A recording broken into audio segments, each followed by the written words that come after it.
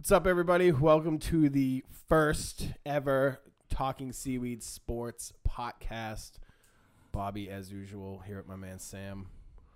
What's up, Bob? Thanks for having me. Dude, we're here forever. We're going to get stoned. We're going to talk sports. We're going to get right into it. The first thing I want to talk about, and I'm sure you want to talk about, and I feel like everybody has been talking about, is the Super Bowl. Patriots lost. The Eagles won their first Super Bowl. Philadelphia has been on fire. Is it still on fire? What a trash city that is. It is a trash city. I mean, the whole city to me today watching the videos looked like just one big dumpster fire, and the Eagles being involved in it didn't help. But they literally good for turned them. their I city mean, to a dumpster fire. That's exactly what it was because they lit the dumpsters on fire.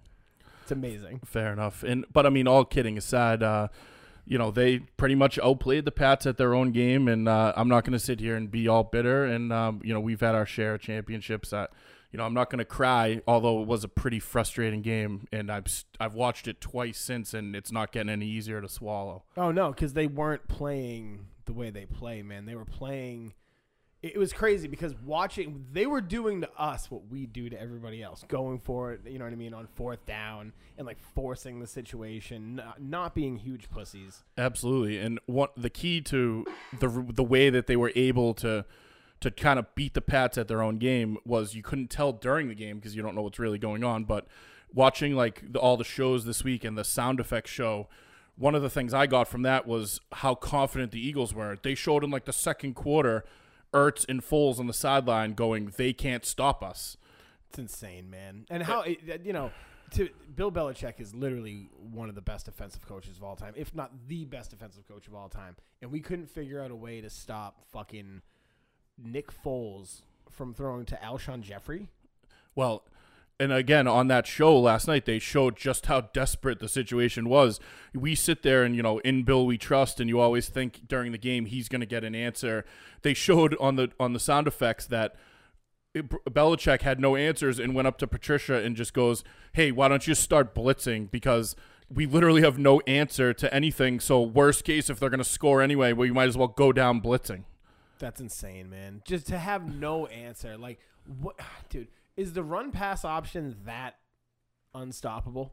If you ask Chris Collinsworth, it is, Dude, because I don't know if is it possible to say a word more than he said run pass option in that game. My goodness, dude. He literally gave credit to Doug Peterson for fucking running a play action. He was like, oh, it was a play action. See, well, they faked the handoff. They throw the ball. I was like, dude, why are you so impressed with that? I'm not a huge Collinsworth hater, but in talking to you and, the pre-show stuff. Not a fan. Not a fan, man. Not a fan. But I will say, in watching the game again, I'm at the party the other day. This loud. We're barely listening to the commentary, but watching it again with the volume, he immediately anoints that the play, the trick play with the direct snap to Clement in the touchdown pass to Foles as one of the top 5 plays in NFL history. Yeah, and obviously. I would normally as a bitter Pats fan be like, why are you instantly? But I mean, what are you going to argue? That play was ridiculous. The play was ridiculous. That might have won the game. That changed the momentum. 18-12 at half. They're right in the game, and that I feel like 18-12 at half. Were you worried? 6 points. It's one touchdown. That's a stop. That's what it would have been if they didn't punch it in there. They were down 22-12. So that's what I'm saying is the difference between 18 to 22. Got you. It's a little bit of difference. It's not a one-score game at that point, And then the Pats were chasing it the whole time, and they were at a point in the second half where they couldn't afford one stop, one mistake, and that's all the Eagles needed, and that's what they did. It was crazy. The whole time I was waiting for Donta Hightower to just come out of nowhere and just monster everybody and just grab the quarterback, throw him on his back, and be like, we win now. You know what I mean? Like that's how it's happened every single time. We didn't have that. We had Kyle Van Noy is our main linebacker, and that's a problem. Well, that's a problem. Man. That, and obviously you wonder why you're getting killed by tight ends. You wonder why that seam route was open all night long. Yeah, I mean, I watched 5 videos of Jordan Richards covering Zach Ertz one-on-one, and I honestly think you might have done better. I think I might have done better. Jordan Richards is a second-round pick, too, mind you, so we say in Bill we trust. I mean, that's horrific. He can't cover anything. That was awful. He's isolated on. So, obviously, the elephant in the room is why is Jordan Richards on the field or whatever, and it's I don't want to beat a dead horse. Trump got hurt. Right, well, that's true. That hurt. You know what I mean? And that's true. And it is unfair. Butler doesn't play the same position as what Jordan Richards would do. But the elephant in the room is Butler. And, everybody's had their 2 cents. We don't want to be repetitive all week of all this drivel. But, I mean, what the hell, man? Why was he not in the game? I don't understand. My 8-year-old understood. Why was he not in the game? Seriously. I just don't understand. We all give Belichick this, pass on everything. And, he knows more than us. And obviously he knows more than us. But he can do what he wants in these press conferences all season, and we just have to grin and bear it. But at this point, he owes everyone answers. I want to know the truth, and Butler's came out and said his side. So I don't know. I don't want Bill to answer. Yeah. You know why I don't want him to answer? Because he never answers. He doesn't answer when we win, and he doesn't have to answer when we lose, because he's the football coach, and we're everybody else. Yeah, and I do feel like he's getting pushed. It's funny you brought up the 2 Bills, because remember when Robert Kraft didn't know what the future was with Bill Parcells, and they talk about it in the 2 Bills. Yeah. So he started letting other people have an input into the personnel they were going to be drafting and putting on the field, and I think we're starting to see the same Robert Kraft starting to do the same things he did to Bill Parcells, because now you see Jimmy Garoppolo's gone. So that wasn't a Belichick move. I don't ever see Bill Belichick saying, I really like Tom Brady. I'm going to let him ride out his years here. We'll be a 10-6 team. Yeah. No, we're here to win 12, 13, 14 games. One of the saddest things from the other day is we didn't get to see drunken Kraft slurring his speech at the end, holding up the trophy. That's always one of my favorites. He's got the glass of gin, his 6th of the day, and he's up there, going, Rah! So, I mean, that's one of the rites of passage now in January, February for us. RKK comes and gives a really uncomfortable I'll tell you speech. this. That Laurie guy, the owner, he's such a scumbag. I could not be – usually when a team wins, maybe not if they beat the Pats, but I'll be like, you know what, good for them. I hate that scumbag. He just looks like he looks like he'd take the trophy and stab you with it or something. He's just a jerk. I saw speaking of owners, this is kind of like off topic, but the owner of the Falcons, Arthur Blank, yeah. Arthur Blank needs to stay off the sideline, because every time they show him on the sideline, they lose big games. Well, I mean, it happened in the Super Bowl, and then the biggest game of their season, they lost. He was on the sideline again. Eagles game. Well, and we already own real estate in his mind anyway, because of the 283 diamonds in the ring, and he came out and actually gave them what they wanted and said that it bothered him, which is outstanding, and obviously why Kraft did it. But hey, we can't talk about the Falcons here. Screw them. We can't go way too far backwards. But anyway, I mean, some of the key points of the game in my mind was obviously the Cooks injury changed the game. I mean, you had an opinion on that a little bit. Yeah. I remember when when I saw the hit, I saw Cooks running around. Now, that was the second time Cooks was just running around, real excited to be in the Super Bowl. Yeah. Not to make CTE jokes either, but night. He Tyrannosaurus Rexed on that one. He did. That's sad to see. He was out, dude. Yeah, you don't like to see those ones. No, you don't like to see those ones. But he got popped, man, and he shouldn't have been running like that. If you're going to be a runner, run forward, man. Get tackled the way you're supposed to get tackled. Don't just stand there and just let somebody come from behind you and crush you. Because he got destroyed. Yeah. And that was the second bad decision he made. And people forget, yes, Tom Brady has been to the Super Bowl 8 times. Brandon Cooks was not in the Super Bowl 8 times. He was fired up. All of those guys, for the most part, I mean, Gilmore stepped up. I'll tell you what. That was a huge play. Gilmore is... I thought he changed the momentum of the game, and I was like, we're going to ride this one out. Here we go. Gilmore overall this season got absolutely eviscerated at the beginning by all the talking heads and everything because of the contract. Yeah. And granted, he took some time to adjust. There was some, secondary strife with... Well, he's coming from the Bills to the Patriots. Fair enough. But... There's a playbook here. There's been, he was, last 8-10 weeks of the season was lockdown city. You mentioned Jeffrey. He caught the first touchdown. That's another coaching, double second guess, is they started with Jeffrey on whoever was on that side, and then eventually... Rowe was on him for a lot. Right, well, whoever matched up over there, but then they were playing sides, and then once Jeffrey started torching them, they put Gilmore exclusively on Jeffrey, and you didn't hear a sniff from Jeffrey the rest of the game. Yeah, no, he shut whoever was in front of him down. Gilmore looked fantastic. as far as I'm concerned, he looked like the money was worth it. And I mean, and to me, that makes it worse about the Butler thing because Butler's touted as this lockdown corner. If you had those two doing work on the outside, then you can cover Ertz with a double team and not have Jordan Richards on him. Exactly. And I mean, who are we? Where I'm not going to. We not dissect the all 22. Cooks. I would love to dissect an all 22 with you. We'll do that. We'll do that. Yeah, side that's segment. next week, everyone. Yeah, you can watch us. You can listen to us dissect an all 22. Other notes, is they couldn't get off the field on third down. How annoying is that? As a Pats fan, you're standing up with your boys watching the game, all lit, fired up. You just want to sack. They didn't sniff the quarterback. The only guy who sniffed the quarterback was the 48-year-old James Harrison that they got from the dump. Yeah, James Harrison looked pretty good. He had the only 2 hits I can remember on the quarterback. And a huge play at the end where he actually read the play and read the motion. You're exactly right. What was it? Who came across? It was Torrey Smith, I believe, and he just got a piece of him and allowed McCourty to come over. And we thought that was a big stop, but I believe they went for it there and got it. Well, I was just going to say that was a huge stop on third down. Maybe so they went for it on fourth down. Maybe I should maybe I should change what I said, and maybe it's not getting off the field on third down; it's getting off the field on third or fourth down because off the field in they general. were, and that was another. Not to keep going back to sound effects, but that's pretty cool when they show what these guys were thinking during the game. And Peterson never hesitated; he was setting those plays up in advance to go for fourth down. Yeah, at the end of the game, I mean, I'm sure he watched the Jacksonville game, right? And was like, "You can't."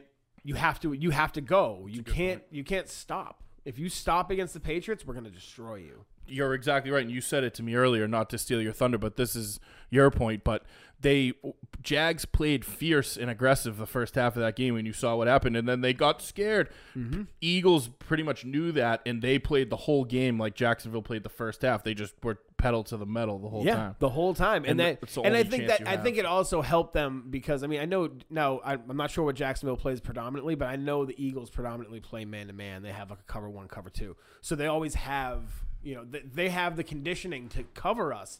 And now they're not chasing Brandon Cooks 80 yards, you know what I mean, every single time. Yeah. Because we can send Cooks. We didn't have Cooks to send them. We could send Hogan, but we can send both of them. Now we're pulling your safeties aren't even in this game anymore. Couple other now points. Now dump it off to Dion. That's how it should have happened. I mean, I agree. And speaking of that, that's what I was going to say is on that strip sack, the play that ended the season when everybody in the world thought that they were going to drive down and win. I mean, so did the entire country. Everybody but the Eagles. On that play, I've watched a lot of stuff this week, and White is wide open to the right for like the quick Brady dump down that he takes like 98% of the time, and he like 2 seconds later, 2 seconds longer than he needed to, tried to make a play.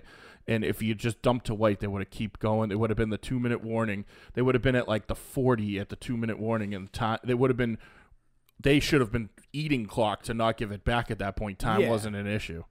So, I mean, that's that close, man, to, 6 titles. Yeah, I mean, not to take away from what they did. They did. I mean, that strip sack was huge. Good coaching. What the fuck was good, Shaq Mason good coaching. Brandon Graham's a defensive end. They moved him inside on the guard, and he burned him. Mason was a beast. He was done, dude. He was a beast all game, but you're not going to...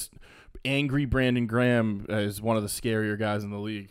You're not stopping that. At some point, you got to tip your cap. It's not all, what was me. Absolutely. But, I mean, obviously, football in general, there's some issues going on. One of them is, the big deal about the CTE and the concussions, and everybody's thinking that's going to be the downfall of the NFL. And I got to be honest with you, that's a concern, but there's still going to be people all over the country that are, it's like, do you want to work and make $5 million and like maybe sacrifice your health? Like some like oil guy in Pennsylvania. Like, I mean, that's going to go a coal miner. Like coal miners doing it for a lot less. Or whatever than, I'm talking than, about. Yeah. Like, I mean, if like oil's dangerous too. Right.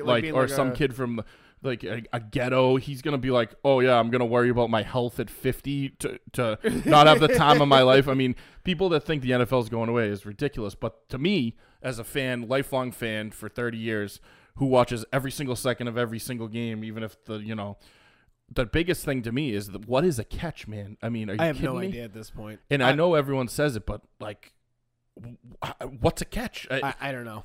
I don't know anymore, dude. Because I thought I understood, but I was like, all right, I get it. What did you think about the catches in the 2 controversial plays the other night? The Clement catch according to what I thought the rules were now, because he caught it and I was like, oh, that's a touchdown, but then he bobbled it, so then that was, I thought, reset everything, right? In my mind, that's what I thought. Allegedly, it reset everything. Yeah, and if you ask Austin Seferian-Jenkins. Exactly. Dude, he must be like, I wonder if he wanted that to be a catch or not. Because he obviously hates the Patriots. That's true. But, I would love his I take agree on with that your catch. take. Gene Steratore, the ref, was on the sound effects too. And I was like pissed watching it because he says during the thing reviewing that when the ball moves from Clement, it's just repositioning the ball. He didn't lose control. And it's like, what are we doing here, man? Like, you watch an old highlight, and if the ball's thrown and it gets near the guy and he starts celebrating, it's a touchdown. NFL was great then. What are we doing? It was like, that's good enough. Yeah. Look good to me. To me, that's a bigger problem. See, I missed that. See, sorry to interrupt you. No. This is something I actually don't like about all sports these days. Is I can't stand the replay. I liked it when the coach had 2.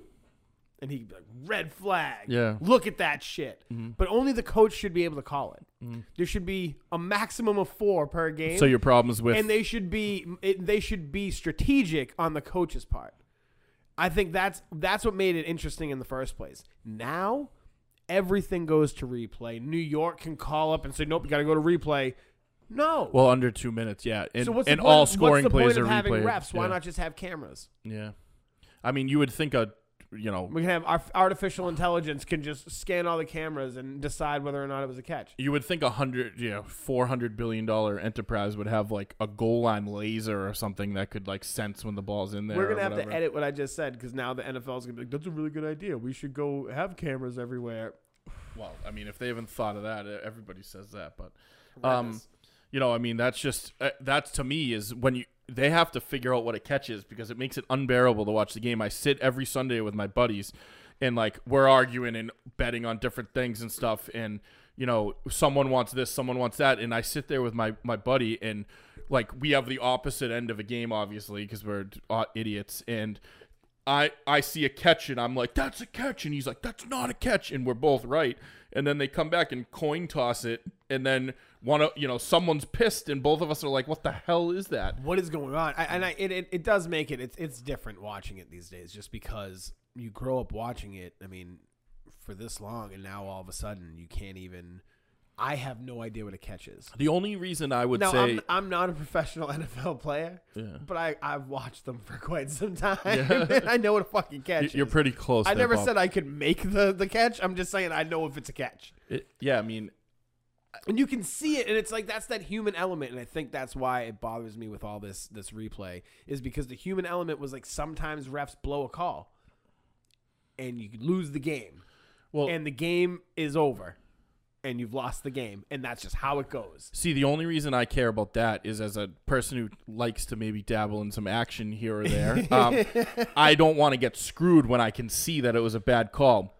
And in my mind, I never get a break. I always get screwed. So I would rather that's the only argument I would have for the replay is I just want to make sure it is what it is because I feel like I would only lose on a bad call. I would never win on one. So I'd rather have it be the right thing so at least I don't feel like I got like someone broke into my house and robbed me of my $50 parlay or whatever I'm doing. So let me ask you this then. Do you think oh fuck, I'm too high.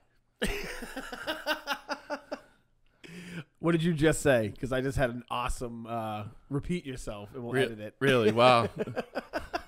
I just said that the only reason I would care about being correct on the replay is so I don't get screwed on a bet. That's what I was going to say. Yeah. Do you think that's why? Do you think that the way that the betting is kind of moving more and more and more towards being a common legal thing, do you think that they're like, no, we got to keep this in for the betting? Because from that perspective, I feel like that's really I feel like that demographic is like real. Well, I mean, I would say that there's no chance of that ever coming to light or anything, but I wouldn't be surprised if the billions of dollars I wouldn't be surprised if the billions of dollars in gambling influenced, the way that the league is governed. I mean, that those guys, you never know, but and since we're bringing up the gambling aspect, it just shows how much money there is in betting.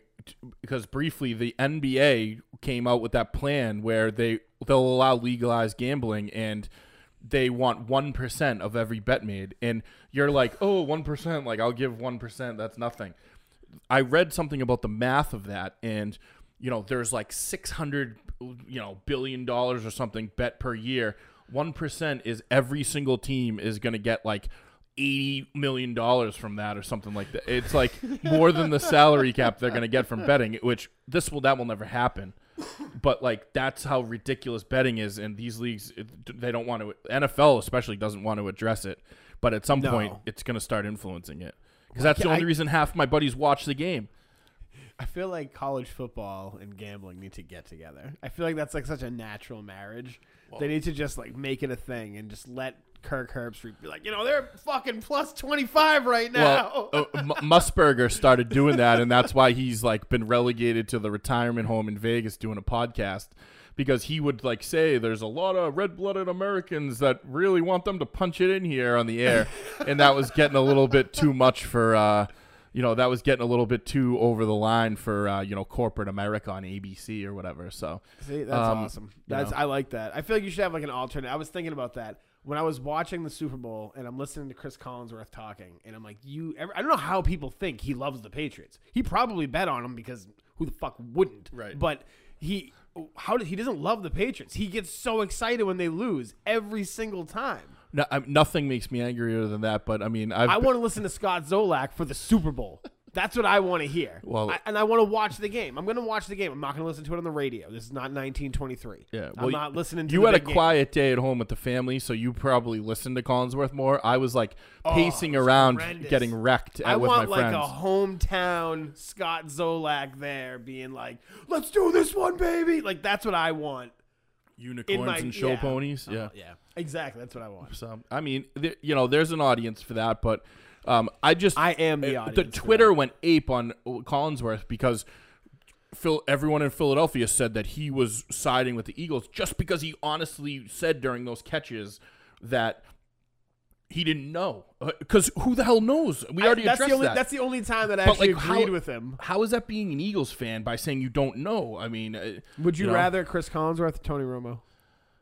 Oh, Tony Romo all day, every day. I'm a Tony Romo guy. Do you like it? I like it. He got a little full of himself towards the end of the year and started like dropping jokes, and a couple of them were brutal. But he's better than Phil Simms. I mean, I'm comparing it to like -0 with Phil Simms. Phil Simms, he was like, awful. But with the replay situation, with Collinsworth, everybody thinks he sides with the Eagles just because he's being honest. But I read an article about how one of those sites that covers the media coverage of the game, I'm a wicked nerd, sorry, but they were saying that NBC should be embarrassed with themselves because they didn't have one of those NFL rules gurus to go to, and they left it to Al Michaels. And did you guys see CBS last year with Mike Carey, who's literally a statue corpse whose eyes don't move? And they would go to him, and 80% of the time he was wrong on the thing. So what's worse, having Collinsworth on there who guesses at it, or some guy who's like propped up like a mannequin and gets 20% of the calls correct who used to be an NFL ref? I mean, like, that's really a critique. That made me irate. Yeah, I mean, ridiculous. What do we need? Dean Blandino is going to come in and go, I don't know either, because no one knows. Nobody knows. How is that adding to the broadcast? Yeah, nobody knows. They need to stop all that. So this feels like a good time to just mention that the edibles today are being provided by Mass Cannabis Chefs. They do amazing parties. Look them up. They're on Instagram. They're on all that stuff. They do awesome. They do private parties. They do shows that they like host. Cool shit. Delicious gummies. And also the flowers today are being provided by Weed Co. USA. They have fire flowers. Fucking look them up. I can vouch for that. Yeah, no, they're good. So let's take this moment and transition real quick. So we were talking about Malcolm Butler not being on the field, and apparently when the Eagles started burning down, when the Eagles fans started burning down Philadelphia, the media was like, we need to pivot to something quick. because everybody's going to want the Patriots to win next time because we just have an orderly parade. And we were like, yeah, like we're going to drink with Gronk. Couple beers. We're not going to like burn the town down because we're good. Oh, we got to get to Gronk too and the rumors of him retiring. I mean, that's where I was going to go with this. So Malcolm Butler wasn't on the field, and now they're saying like it became like an absolute soap opera. It became, who was it? Adam Schefter was reporting that he was, at like Rick Ross getting stoned and had like a manic episode and screamed at the coaches. And then Malcolm Butler was getting on the bus saying, "Fuck, they gave up on me." And so those are really conflicting, because if you were at a Rick Ross concert getting high the week of the Super Bowl and then you yelled at your coaches, you're not surprised that you're not. No, I agree. But the thing I say is, until Butler came out, I kind of believed that. But Butler came out with a vehement statement saying, I was not at the thing. I was with my family. I feel like this day and age, if you're at the Rick Ross concert, someone saw you. Yeah. So, I mean, that's risky as hell to come out and say, I wasn't at the Rick Ross concert, because someone's got you on Instagram and a selfie and you're going to get caught. Then you look, then you're Malcolm done. Butler. If you lie, then you got caught, you're done. If you say nothing, then I kind of would have been like, maybe he did do it. But coming out and vehemently denying puts you on the spot where I don't think he's lying. There's too much to risk. I don't think he's lying either. And I mean, I've always been a fan. I always liked Malcolm Butler. And I always liked him because I'm pretty sure, didn't he work at Popeyes? I'm not sure exactly where, but it something. Was like Valvoline or something like. It was something that was like a pretty close to minimum wage job in like Alabama. Yeah. And this dude comes up with the biggest catch in years in Patriots history, and he becomes a hero. And then to see him go from there to where he is now with the organization, where like somebody's lying. Like, it's to the point where somebody said that to Adam Schefter, because Adam Schefter is like, I mean, I think he's like a journalist or something. Yeah, he's never wrong on there. You know what I mean? The only thing he's ever been wrong about is he said they'd never trade Garoppolo, but we'll get to that in a second. Oh, my God, yeah, I know. There's so much to go through, because then that turned into, is Belichick going to stay? And they're asking Belichick after the game if he's staying. Yeah. I didn't even know we were talking about that yet. Well, I mean, it's, the media around here has been spoiled for years because – there's been so much to talk about with the team always being good. Plus, they have like 2 extra months of like January and February that they can like pencil in at the beginning of the year, where like the reporter for the Cleveland Browns has already like moved to Florida for the winter. He's been done since like he's like he just like writes it from Florida. He remotes in. Game. He has to he gets DirecTV, watches the game from the golf course in Florida, and tweets something. But he's like, we're 0-16. But first, and then so it starts all these conspiracy theories, and these are all stemmed from the media with these pointed questions. I mean, everybody tries to play, coy with the media. Like, you're asking these passive-aggressive questions to Belichick. He's not going to answer, to just try to get a rise out of him. Right, and they're all like, why is he such a dick to us? It's like, because you guys ask stupid questions at stupid times. Well, it's not even that, but at this point... You can ask that question to him in like a month when he's in the middle of like trying to figure out who we're going to draft. But at this point, and on the monitor right now in front of us is Jason Kelce, and one of my buddies dressed like a sultan. Yeah, before the podcast, dressed like Jasmine's father. Before the podcast, I'll give my buddy credit. One of my buddies texted me, "It's no surprise that Travis Kelce's brother is a douche," and everyone knows Kelce from the Chiefs, and he's been on dating shows, and he's kind of a flamboyant weirdo. But now they're showing Kelce dressed like Aladdin, and it's I would say ridiculous. It's more King. What's his name? What's Aladdin's stepfather's name? Yeah, that's not something that's crucial. That is crucial, dude. I need to know now. It's Google. It's the age of Google. Prince Ali. No, that's the other song. Is it? I don't know. No, that's his name, I think. But Ali Ababa. Yeah. I haven't really brushed up on my Aladdin since like 1993. Dude, you gotta come prepared. It was a good movie. But there's edibles in here. We're talking about Aladdin sometimes. Yeah. I wish I had a magic carpet. What was his name? Kasim? That was his name? Oh, I had Dude, no that's idea. not who you were thinking of. Yeah. Yeah, Aladdin's stepfather? Jasmine's dad? Don't you have kids? You haven't watched Aladdin recently? No, not recently, dude. Well, regardless. Next week we'll be doing an exclusive Aladdin podcast. So please tune in.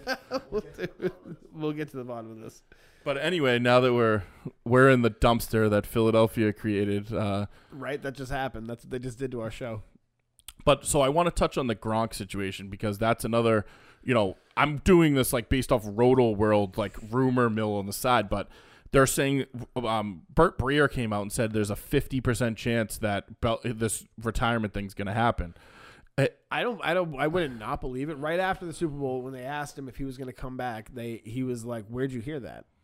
And that you don't say that if you're not thinking about it. Everything does seem shady. And then they cut to Troy Brown, and Troy Brown was like, "Hold on one second, everybody," because everybody was flipping out about it. And he goes, "Hold on one second." And he pulls up the sheet and he starts reading off all of Gronk's injuries. Yeah, dude, people hit him hard. Well, He's big. People hit him hard. Gronk looks like one of those robots from Terminator that's like been pieced together with his like elbow thing, and like every time he falls, we're like Gronk just died. So it's been a known thing, and I'll tell you this, and I've heard this take on Talking Head Radio or whatever, but I agree with it completely, and I had already thought it is. If Gronk retires, like they're rumoring to go be like an action star in Hollywood, that is absolutely brutal. I'm sorry, like I've seen him in Dunkin' Donuts ads with Big Papi. Awful. Like, I mean, it'll work. Guys in the past, it'll work. No, well, he's on Nickelodeon. Yeah. See that, but what I think personally is that he did that debut for WWE last year. He's big. He's friends with Mojo Rawley. He crushed it in that, and he was really good. And he's friends with Mojo Rawley, who's in the WWE, who's actually on his own, who's recently broke up with his tag team partner. Or not broken up, but like they haven't been together like that lately. And I mean, the opening is 100% there. And he does that. I mean, I want him to play in the Pats. Let me set that for the record. But if he's going to do one of the other options available and I still have to like have Gronk in my life, he needs to be WWE. That's the one. I'm not watching like, my daughter's kidnapped and I'm going to find you starring Gronk. And no, it's going to be Gronk. It's going to be like, drive. These parents need to get out of there. Yeah. But they need a babysitter. Yeah. And the new neighbor doesn't have any friends in town. Yeah. And it's like, oh, hey, you kids want to play video games? And then that will be... Yeah, the babysitter starring Gronk. Yeah, exactly. But, like, no, WWE Gronk I could see because he could, fly around the ring and he's good at the hype game. That's his one gear in acting is the fired-up hype game. Oh, yeah, and his buddy Mojo Rawley, his tag team was called the Hype Bros. Oh, shit. I didn't even know that. I did. So, because I watch wrestling. I mean, I'm a decent fan, but I'm not, way in depth. But I know, like, the basic storylines and stuff. Yeah, dude, you have to fall in and out. You can't go straight the whole time through. You know what I mean? There's a certain time where, like, you got to be like, all right, I need a couple months back. I can't give you Monday and Tuesday and at least one Sunday every month. That's too much time. For sure. For 3 hours. So anyway. Getting back to like the Gronk situation, if he's had enough of football and he's been injured and stuff, more power to him. He's made enough money. He saves his money according to everyone. That's fine. But and again, I mean, I'd probably sign a lifetime contract with Gronk if he became a movie star, and I would see all of his movies. But that doesn't mean they'll be any good.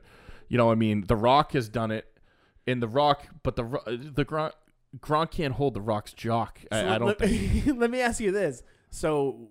With those, I mean, I feel like that would be like the perfect movie to go see if you were stoned, or if like maybe you were like you're gonna go to a Mass Cannabis Chef's like dinner and then go to a movie after you go see Gronk.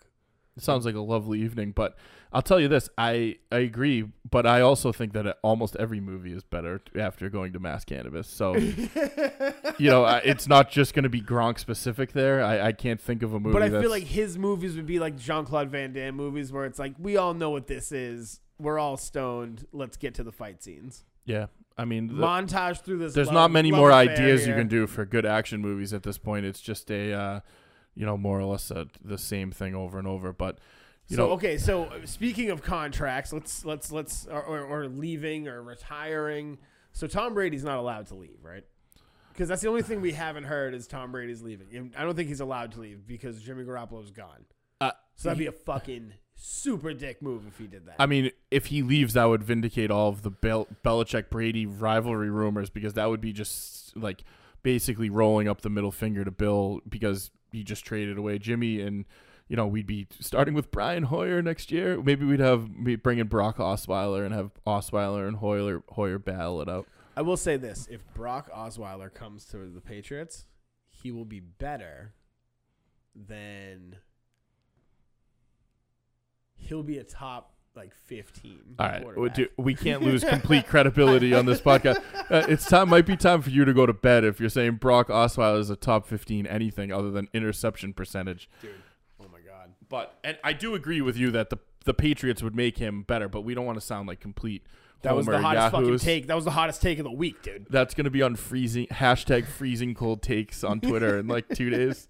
Osweiler is going to be a top 15 QB. If he comes to the Patriots. That's going to be what I remember from this podcast is you saying Osweiler is good. I hope that happens now. But so what, with me remembering or him actually doing a 15? It's probably a coin toss on either. If the second one happens, I really hope the first one happens. No doubt. All right, so Josh McDaniels is staying. That was the segue. He's there. And that there's a lot of debate of how scummy that move is, and you can go league. Do you care?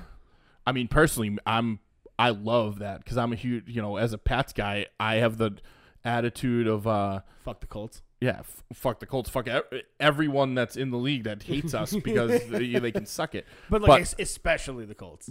No question. I will say that their GM handled it pretty well, but you can tell he's like an ex-Marine or something, and he's just like, this is black and white. I didn't even want to hear why he did it. He did as good of a job of damage control as you could do on that. That's brutal. But McDaniels, you can argue. I mean, even the biggest Pats honk can't say that's in somewhat poor taste. It just because of I don't know if you know, but the assistants part of it, they hired 4 assistants already to contracts, and now whoever comes in and coaches is going to have to live or love those assistants or fire them after 1 year. Oh so goodness. And supposedly he didn't even call those assistants and tell them what he was doing. They found out from Twitter. Oh my goodness. So that part I agree is pretty in poor taste. But legally, he couldn't sign until after the Super Bowl, so he's broken no law. Why are we even talking? I don't get why they do that. If these guys are going into the Super Bowl, they shouldn't be allowed to even be having these conversations. You'll have plenty of time to have this conversation on fucking Tuesday. Yeah, well, I mean, just or like Monday. anything else, they want have it Sunday night after the game. You want to give me a call? Hey, what's up? Great job this season. We were wondering if you wanted to come to the Lions. Well, it came out today that the Bears had a feeling in their interview with him that he wasn't going to leave the Patriots, so they didn't even end up offering the job officially.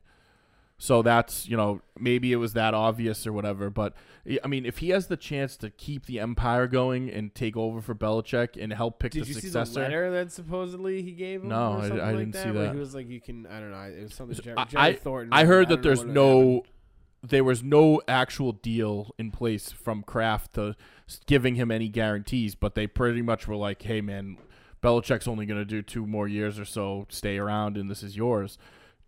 And to me, McDaniels is 41 or 2. He's like a baby for an NFL coach. If he takes another job that's not good and Luck doesn't come back and they suck and he gets fired, it's going to be a long-ass time before he gets another coaching job. It may be smarter to wait 2 years, take over a good situation, and then have a bunch of good years and then become a good coach. I mean, I think that's obvious, but yeah. See, I think you're right, man. I think that if he stays here and he does have a chance, I saw Jerry Thornton wrote something on Barstool, and it was something about Belichick wrote a letter or something like that to Josh McDaniels saying I'm going to show you. Oh, yeah. I will show you my world. I'll show you my world. Dude, everything comes back to Aladdin, man. It's just a big cycle back to Aladdin. It's a huge circle of Aladdin. But, I mean, in that case with, he's going to put him on the Belichick magic carpet to fucking success, dude. I can't imagine where that magic carpet goes. Dude, could you imagine Bill Belichick being like, follow me? You just get to watch. Honestly, I would probably follow him directly off of a cliff. See, I feel like he's also thinking about the future and the legacy. You know what I mean? Because his kids are there now. Yeah. Right. I know at least one of them coaches for the Patriots. Oh yeah. Steven definitely coaches, and I think there's another one on the staff. Is he the safety? He's coach? The defensive back coach or something. Yeah. His other son is on the staff in some form. He did a pretty good job towards the end of the year. If he is. Yeah, maybe he worked some magic with Gilmore. Maybe Belichick has a deal with McDaniels to stay around to help groom his son, and he'd say, listen, I'm going to get you ready for my job. You get him ready for your job. So, I mean, the next thing, obviously, the next thing this leads into is Garoppolo's obviously gone, and today there was some breaking news with his big deal, 5 years, $137 million. In actuality, it's 3 years, $74 million. That's the guaranteed money. I mean, that's about the going rate. 4-5. You're 4-5. Is he's restricted or something like that? No. It's a 5-year deal, but the team only guaranteed 74, so that makes it basically 3 years at 4 point something million, okay. And then each of the next 2 years he's under contract, their control, but it's basically like a team option where they can keep him for what the contract says, which is at that point a lot of money, or they can cut him freely at that time. They could technically cut him after 1 year, but they'd owe him that $74 million. Okay. So that ain't happening. But yeah, no, they're keeping him. So he's there for the next 3 years at least. Yeah, and we were joking the other night about, we didn't know the contract at the time, but if he was going to stay 2 years, I could totally see the opening for Brady to play his last 2 years. It'll be like 43 or whatever at that point.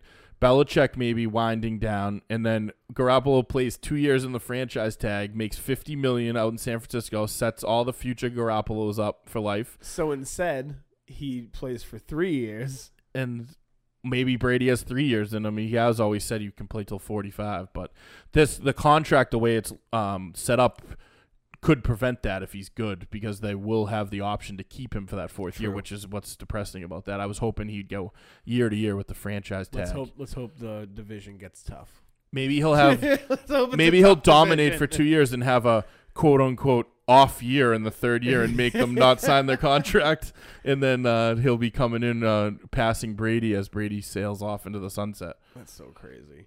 But that's the Patriots saga in general, right? There's a lot of strife today with like my buddies and stuff about how much money Garoppolo's getting, but that's the going rate. I mean, I know he's played 3 games, and I'm not even 100% convinced that he's the next coming of anything that great. I mean, he looks unbelievable, and he looks like a winner, and he's changed the culture there, but do we know for sure that he's going to have 12 seasons of 28 touchdowns? Who's the general manager there? For San Francisco, John Lynch. John Lynch. Yeah. He changed the culture. Yeah. Because he came there to win. I agree. Because he's out here trying to make... So, bringing in Jimmy Garoppolo, I think he took another kid that was there to win. And he was like, let's do this. This is going to be my guy. Well, I mean, you hear like the fullback coming out, like Juszczyk, the guy that used to be on the Ravens, and he's like, I feel like if we had more games, we'd never lose and we could win the Super Bowl. What do you think they were saying like 3 weeks before that with like whoever the hell was, who was it? It was Beathard, C.J. Beathard. And then who else was it? And it was Hoyer initially. It was Hoyer. Yeah. Hoyer was there. It was Hoyer, and then I'm an all sports junkie, but I used to watch Beathard play for Iowa and like bet on miserable like Iowa Purdue games, and Beathard was not even a good quarterback in college, and he's starting for the Niners. Who was their tight end? For who? For the 49ers. Yikes. What's his name? Dude, big white dude. Yeah, I know. He went to Iowa. Yeah, whatever his name is, big white dude that went to Iowa. They have Selleck's brother as their backup tight end, so I can rattle off the backup tight end, and I'm blanking on the guy. One of my buddies loves him too. I'm gonna get grief from this. Regardless of what his name is. In 5 minutes, I'll yell him out. I made a fantasy play with him, and it didn't fucking work out. He didn't. Yeah, he got a lot of hype, and a lot of idiots had him on. Yeah, Kittle. George Kittle. There you go. Boom. Kittles and bits, kid. Yeah, you know it. But Kittles I was like Kerry Kittles. No. Kittles. Thank God that Kerry Kittles is one of my all-time faves. Villanova, Sox, man. Love it. High Sox. But yeah, I am thankful. You said before the podcast you wish this was beginning of football season so we could do fantasy talk. I'm actually glad. At the end of the year when it's at this point, I'm betted and fantasied out. I'm all set with it. It's been 4 months of anxiety on level 10. No need for that.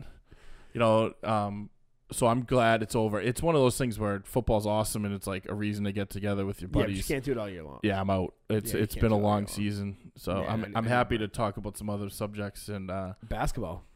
Celtics, first place. Well, I mean today was pure chaos.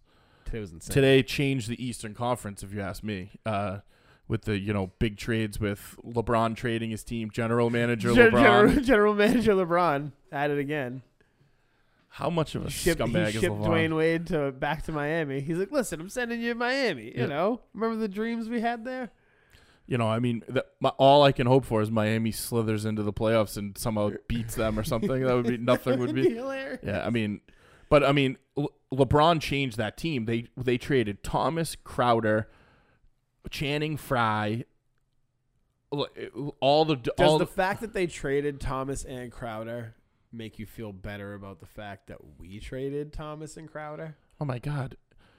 That trade is one of the biggest steals in the history of the planet.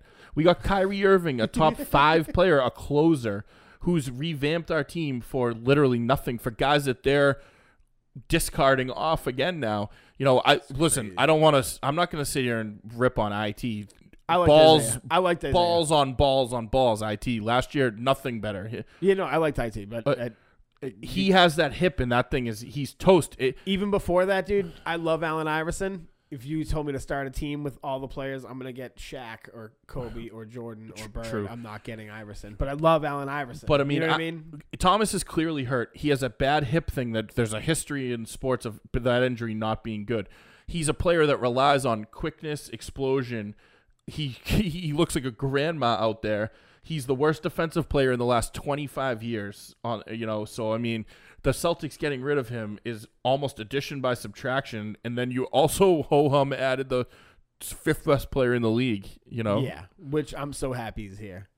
I think that was the move. I didn't like the trade, to be honest, and I'll eat crow for that. I just beast. was IT homer, but how much better is watching the games with Kyrie? Every game he makes Kyrie. A play that you're like, what the hell is that? I hated LeBron so much, and Kyrie went to Duke, and I'm a North Carolina guy, so like when I just kind of was like, eh. But now that he's wearing Celtic green, it's like, whoa, I like this guy. Luckily for you, Kyrie is about the least Duke player ever. He played 11 total games there, yeah, so he was like, it's not like he has. I'm here because I have to be. He only has a little Coach K spittle on him. He doesn't have a full year's worth, so it's just enough where he like listens to directions. But yeah, exactly.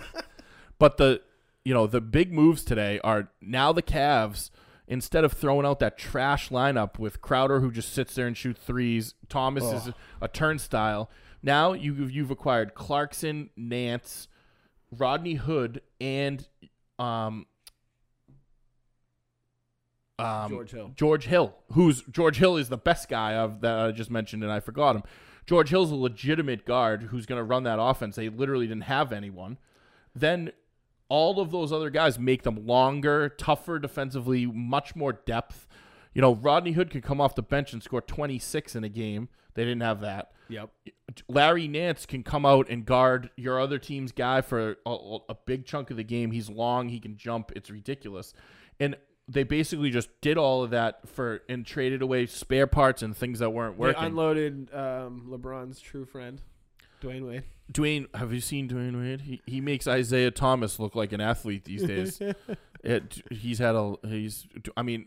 Don't want to rip on Dwayne Wade too much. He's played 19 years in the league. I mean, he's had a good run. But so Derrick Rose could have been really good. Yeah, they traded Joe Johnson's in this trade. Yeah, that was part of the 3-way deal. They traded Derrick Rose's corpse. The corpse of his included. Knee. The corpse of his knee. They traded his MRI on his bone-on-bone knee. So that's sad. That's so sad. Bob Ryan, so Bob Ryan, the old school Boston sports guy. He said that Derrick Rose was the quickest guy he's ever seen in 65 years of watching basketball in his prime at Memphis. Dude, he was gross. And I mean, I remember, but he was gross. That's pretty ridiculous. So it is sad what happened to him, but I mean, screw him at this point if he's on the Cavs. Yeah, exactly. But yeah, I'm looking through it. As far as the Celtics, I mean, they didn't trade Smart. He's staying. Well, yeah, he's also a moron for slapping the picture too, but that's part of the deal with him that you're getting. But what are your prospects on the Celtics this year? Do you think they can do work now, or have the Cavs bumped ahead of them with these moves? I think. Are you scared of Toronto? Definitely Toronto. I don't really want much with. I feel like Toronto's like the wild card that's gonna ruin somebody's run. They're not gonna win it, but they're gonna ruin somebody's run. Honestly, they're gonna be like the Hawks used to be. If you remember, had to bet the Al Horford Hawks, where they'd be like, "Ooh, you guys look pretty good. We're gonna knock you out in the first round and then lose to some scrub team." Yeah, the Hawks played like the Wizards for 4 years in a row. Yeah, exactly. Tried to lose, but the Raptors, I don't think you're understating a little. If you had to bet right now, I think they are the Vegas favorite to win the East. They've I think, either tied or passed the Celtics right now in the standings. See, I don't think that's where they are. But I mean, we haven't had Kyrie for a couple of games. It's the middle of the season. Tatum's getting used to the scheduling. Brown's still young. They're still making young people moves. I was watching the other day. What was it, Super Bowl Sunday? I was watching the game, and they still make, like, Tatum still forces it. He does little things that he shouldn't be doing that he'll learn, and he'll stop doing them. But, you know, when it really, he felt like it was on him, and you could tell that he felt like it was on him, and he wasn't really, like, paying attention and trying to work through and move the ball. That was the day Kyrie and Morris were out, right? And Kyrie and Morris are both out. And I mean, that's kind of what the future of the team is going to look like, right? But it'll be like eventually going to be Tatum's 19. It'll be like 23-year-old man Tatum.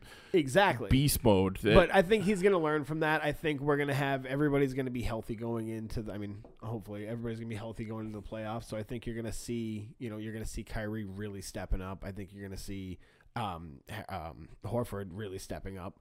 Horford has been stepping up all year long. He's been a real leader on the team, which is awesome. That's what you need, is a guy who's lived here now. Because it's funny, we just got him 2 years ago, 1 year ago, 1 year ago.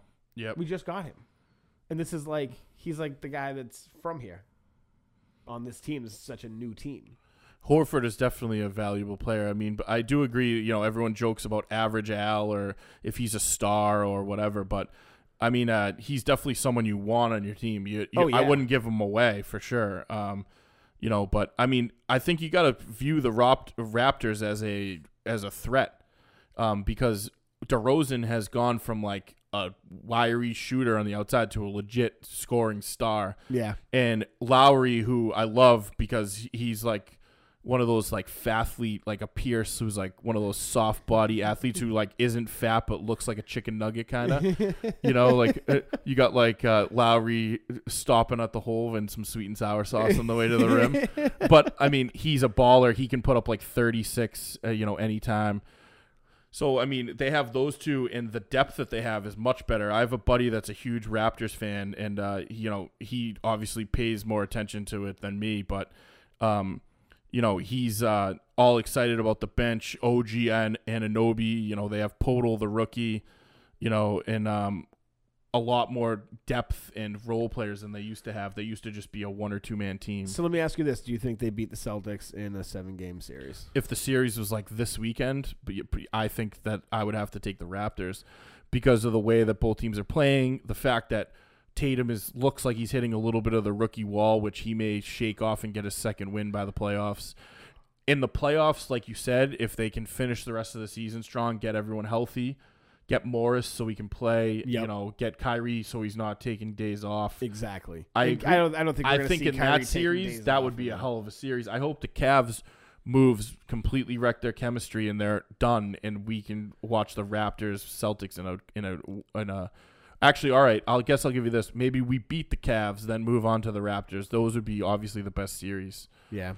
That everybody wants to see the Celtics like really get tested, and they're so young, but that's fine with me. I'm not really playing for this year. Like I'm not really expecting anything this year. Everything they do this year is like, that's fantastic. We get Gordon Hayward back next year. I looked today. Golden State's minus 200 doing the title. Gordon Hayward shooting threes. That is true. Update. But no one's Gordon Hayward can come back with his Superman cape on, and I don't think you're beating Golden State. I said, they're minus 200 to win the title right now. That means that you have to bet 200 to win 100 on them to win the title. Everyone else is plus 170. So you can literally take every other team besides Golden State, and you get plus 170. That's how. So the NBA is kind of a mockery because they're doing. Everyone's like, "Oh, LeBron, what's he gonna do?" There's almost no chance Golden State loses, and although the Celtics play them about as well as anyone, they're not beating them in the finals. Thompson leaves next year. Who knows? Maybe they bring LeBron in. That's the rumor. You want me to throw up? That's ridiculous. If LeBron goes to Golden State, there should be a picture of like a piece of garbage next to him in the history books, and he is going to be statistically the best player ever on purpose. Because he's literally looking to be statistically the best player ever. And he's doing it on purpose so that there's no argument. But, like, the stories of time, I hope, will show that he's like the way he did it was the worst. The way he did it was the worst, dude. Because if he only wins one, he won one in Cleveland. The other two came down in Miami. That was Dwayne Wade's team, right? That was just LeBron was just like a freak athlete, but Dwayne Wade was the one with the ball. Dwayne Wade was the one making the decisions. Because he was a young freak athlete. You know what I mean? And then you had Chris Bosh, the Velociraptor. I never thought they would actually trade him because he was their logo. But then they traded him. And he was forced to retire from the blood clots. He hasn't played. He's still on the Heat. He sits in like the second row at home games on the bench, sadly, collecting his like $19.6 million, and he's on like disability. He has blood clots. It's actually pretty sad. I was about to say, I just got so dark. No. But no, I mean, like, I don't cry. He's making $19 million to golf, so that's not bad. I feel like that's good value. But yeah, so I mean that's where he got his championships. If he leaves and goes to fucking Golden State, dude, Durant and LeBron, both of them are just that's Steph Curry's team. Yeah, I mean, I was a you little. You guys are Steph Curry's girlfriends. I agree. I mean, that's obviously the easiest way out, but you know that there's no way that'll happen. That's ridiculous. If it does, I'm out. If Clay's looking for max money. What's the difference? The Celtics will have to be the ones who beat him. So, but I mean, as far as today's news, the big story is that Cleveland is now back in it. I mean, they were dead as a doornail. The funniest video ever was today when LeBron in Barstool had the headline. LeBron hit the game winner, and it says, LeBron had already traded Isaiah Thomas before he hit the game-winning shot last night, and then they show the video, and Isaiah's like the little brother jumping on his arm, like, "Come on, man, celebrate with me," and LeBron is completely ignoring him, like he's not there, and it's nothing is funnier, and it was probably because LeBron had already been like, all right, you're traded, and like you're dead to me already. He already negotiated all night. But yeah, I mean, I think the main point is we agree LeBron's a scumbag and sucks. Do you think after LeBron leaves Cleveland this time, do you think LeBron goes back to be the GM? No, LeBron will be at that time. We'll have a printing press and print U.S. currency that won't need. I mean, maybe he'll be so egotistical that he needs to be in the spotlight or whatever. It'll be like the girl that you treat like shit, but you always like try to still see if she'll show up when you give her a call. That's how LeBron looks at like Cleveland. It's like I used to love you before I got famous, and then this is what it is. Probably. I mean, it's the only reason you would love Ohio is if you were born there. I've only been there, in passing because that's what it's for. But I mean, I've been in Dayton. Dayton was quiet. I should say I have a couple guys I deal with for work that are good guys from Ohio. But you're from Akron. It's not like you're from L.A. It's him wanting to get out of there isn't like that big of a deal. Yeah. Do you think he'll go to the Lakers to go play with Isaiah? Who am I? But I mean, it's go play with Isaiah. Yeah. Well, no. That's why they did that trade. Is Isaiah's a free agent, and the best is I read today that Isaiah's going to want max money again in the offseason. Like, or the Vancouver Grizzlies going to come back in existence? And yep. Well, they're in Memphis, but what is some team going to come out of the blue and give him Bullets? Yeah, they're going to give him. Isaiah's getting a max deal. There's no chance. I mean, what are you joking? Yeah, no, there's no way he's going to get a max deal. And that was the whole reason why we traded him, because we weren't going to give him a max deal. I mean, it's pretty obvious that there's no chance of that. All right, so I have a question, since I am a completely, clueless Bruins watcher. I'll, throw it on when I'm like, ooh, the Bruins are on. I noticed they're young, and I noticed, this is as much as I know about hockey, ready? The Bruins are young. And they're apparently really good. Nobody's excited. You wake up today, Bruins fans, 1 point from the best record in the entire NHL. And, Jerk Felger at the beginning of the year from the radio, everyone reveres, announced that there's no hockey season in October because the team was so terrible. And how good is that in his eye to be literally the second best team in the league at this point? And the coaching change was made the end of last year, right? Yeah. Halfway through last year. Yeah, I believe it was, maybe 3/4 of the way. And the same people were all saying, oh, this will be a temporary thing. They're not giving him a chance to excel. I'm not going to pretend to know about Bruce Cassidy, but, he clearly did something. Claude had his run, and all praise go to Claude. Brought us a cup I never thought would happen. But this guy clearly has changed. I went to the Riot. Did you? I was there.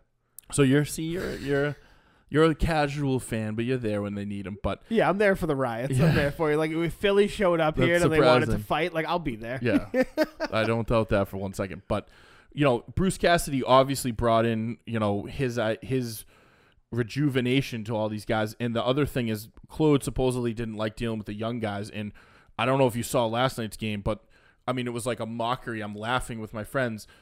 Their fourth line, Tim Schaller, young kid, just had a cup of coffee for a year or two. He makes the most ridiculous dangle, snipes it, and and the announcers are basically laughing, and that's the Bruins' fourth line.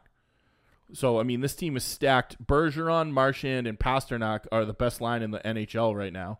Bergeron borderline should win the MVP of the league. What's the deal with Pasternak? Did they sign him for like a good term? Yeah, one of the best parts is that line. The three of those guys are signed for under $20 million for the next 4 or 5 years, like 6 something each.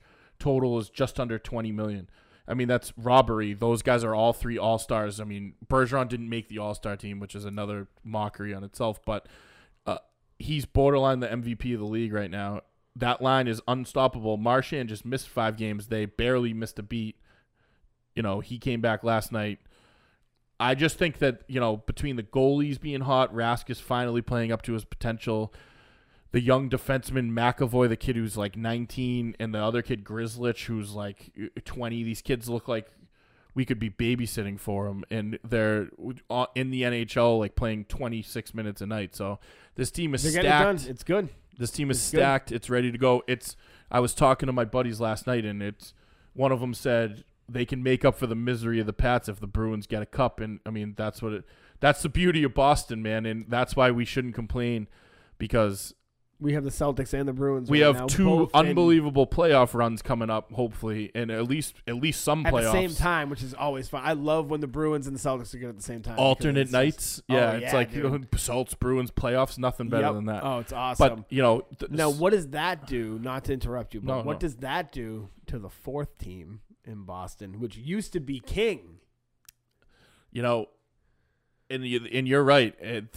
The Red Sox not long ago were by far and away the biggest team in Boston, where it wasn't even close. But, now the whole Major League Baseball is having the worst offseason ever. No one's even signed.